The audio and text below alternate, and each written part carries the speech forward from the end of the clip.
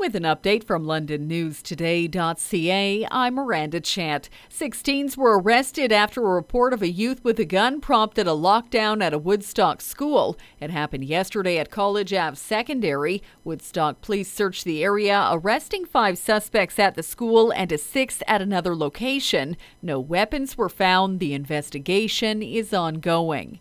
An unprecedented number of victim impact statements are expected to be heard at the sentencing of the white nationalist convicted of killing a London Muslim family. The court was told yesterday that 68 victim impact statements are expected to be submitted. Nathaniel Veltman's sentencing is scheduled for 2 days starting January 4th.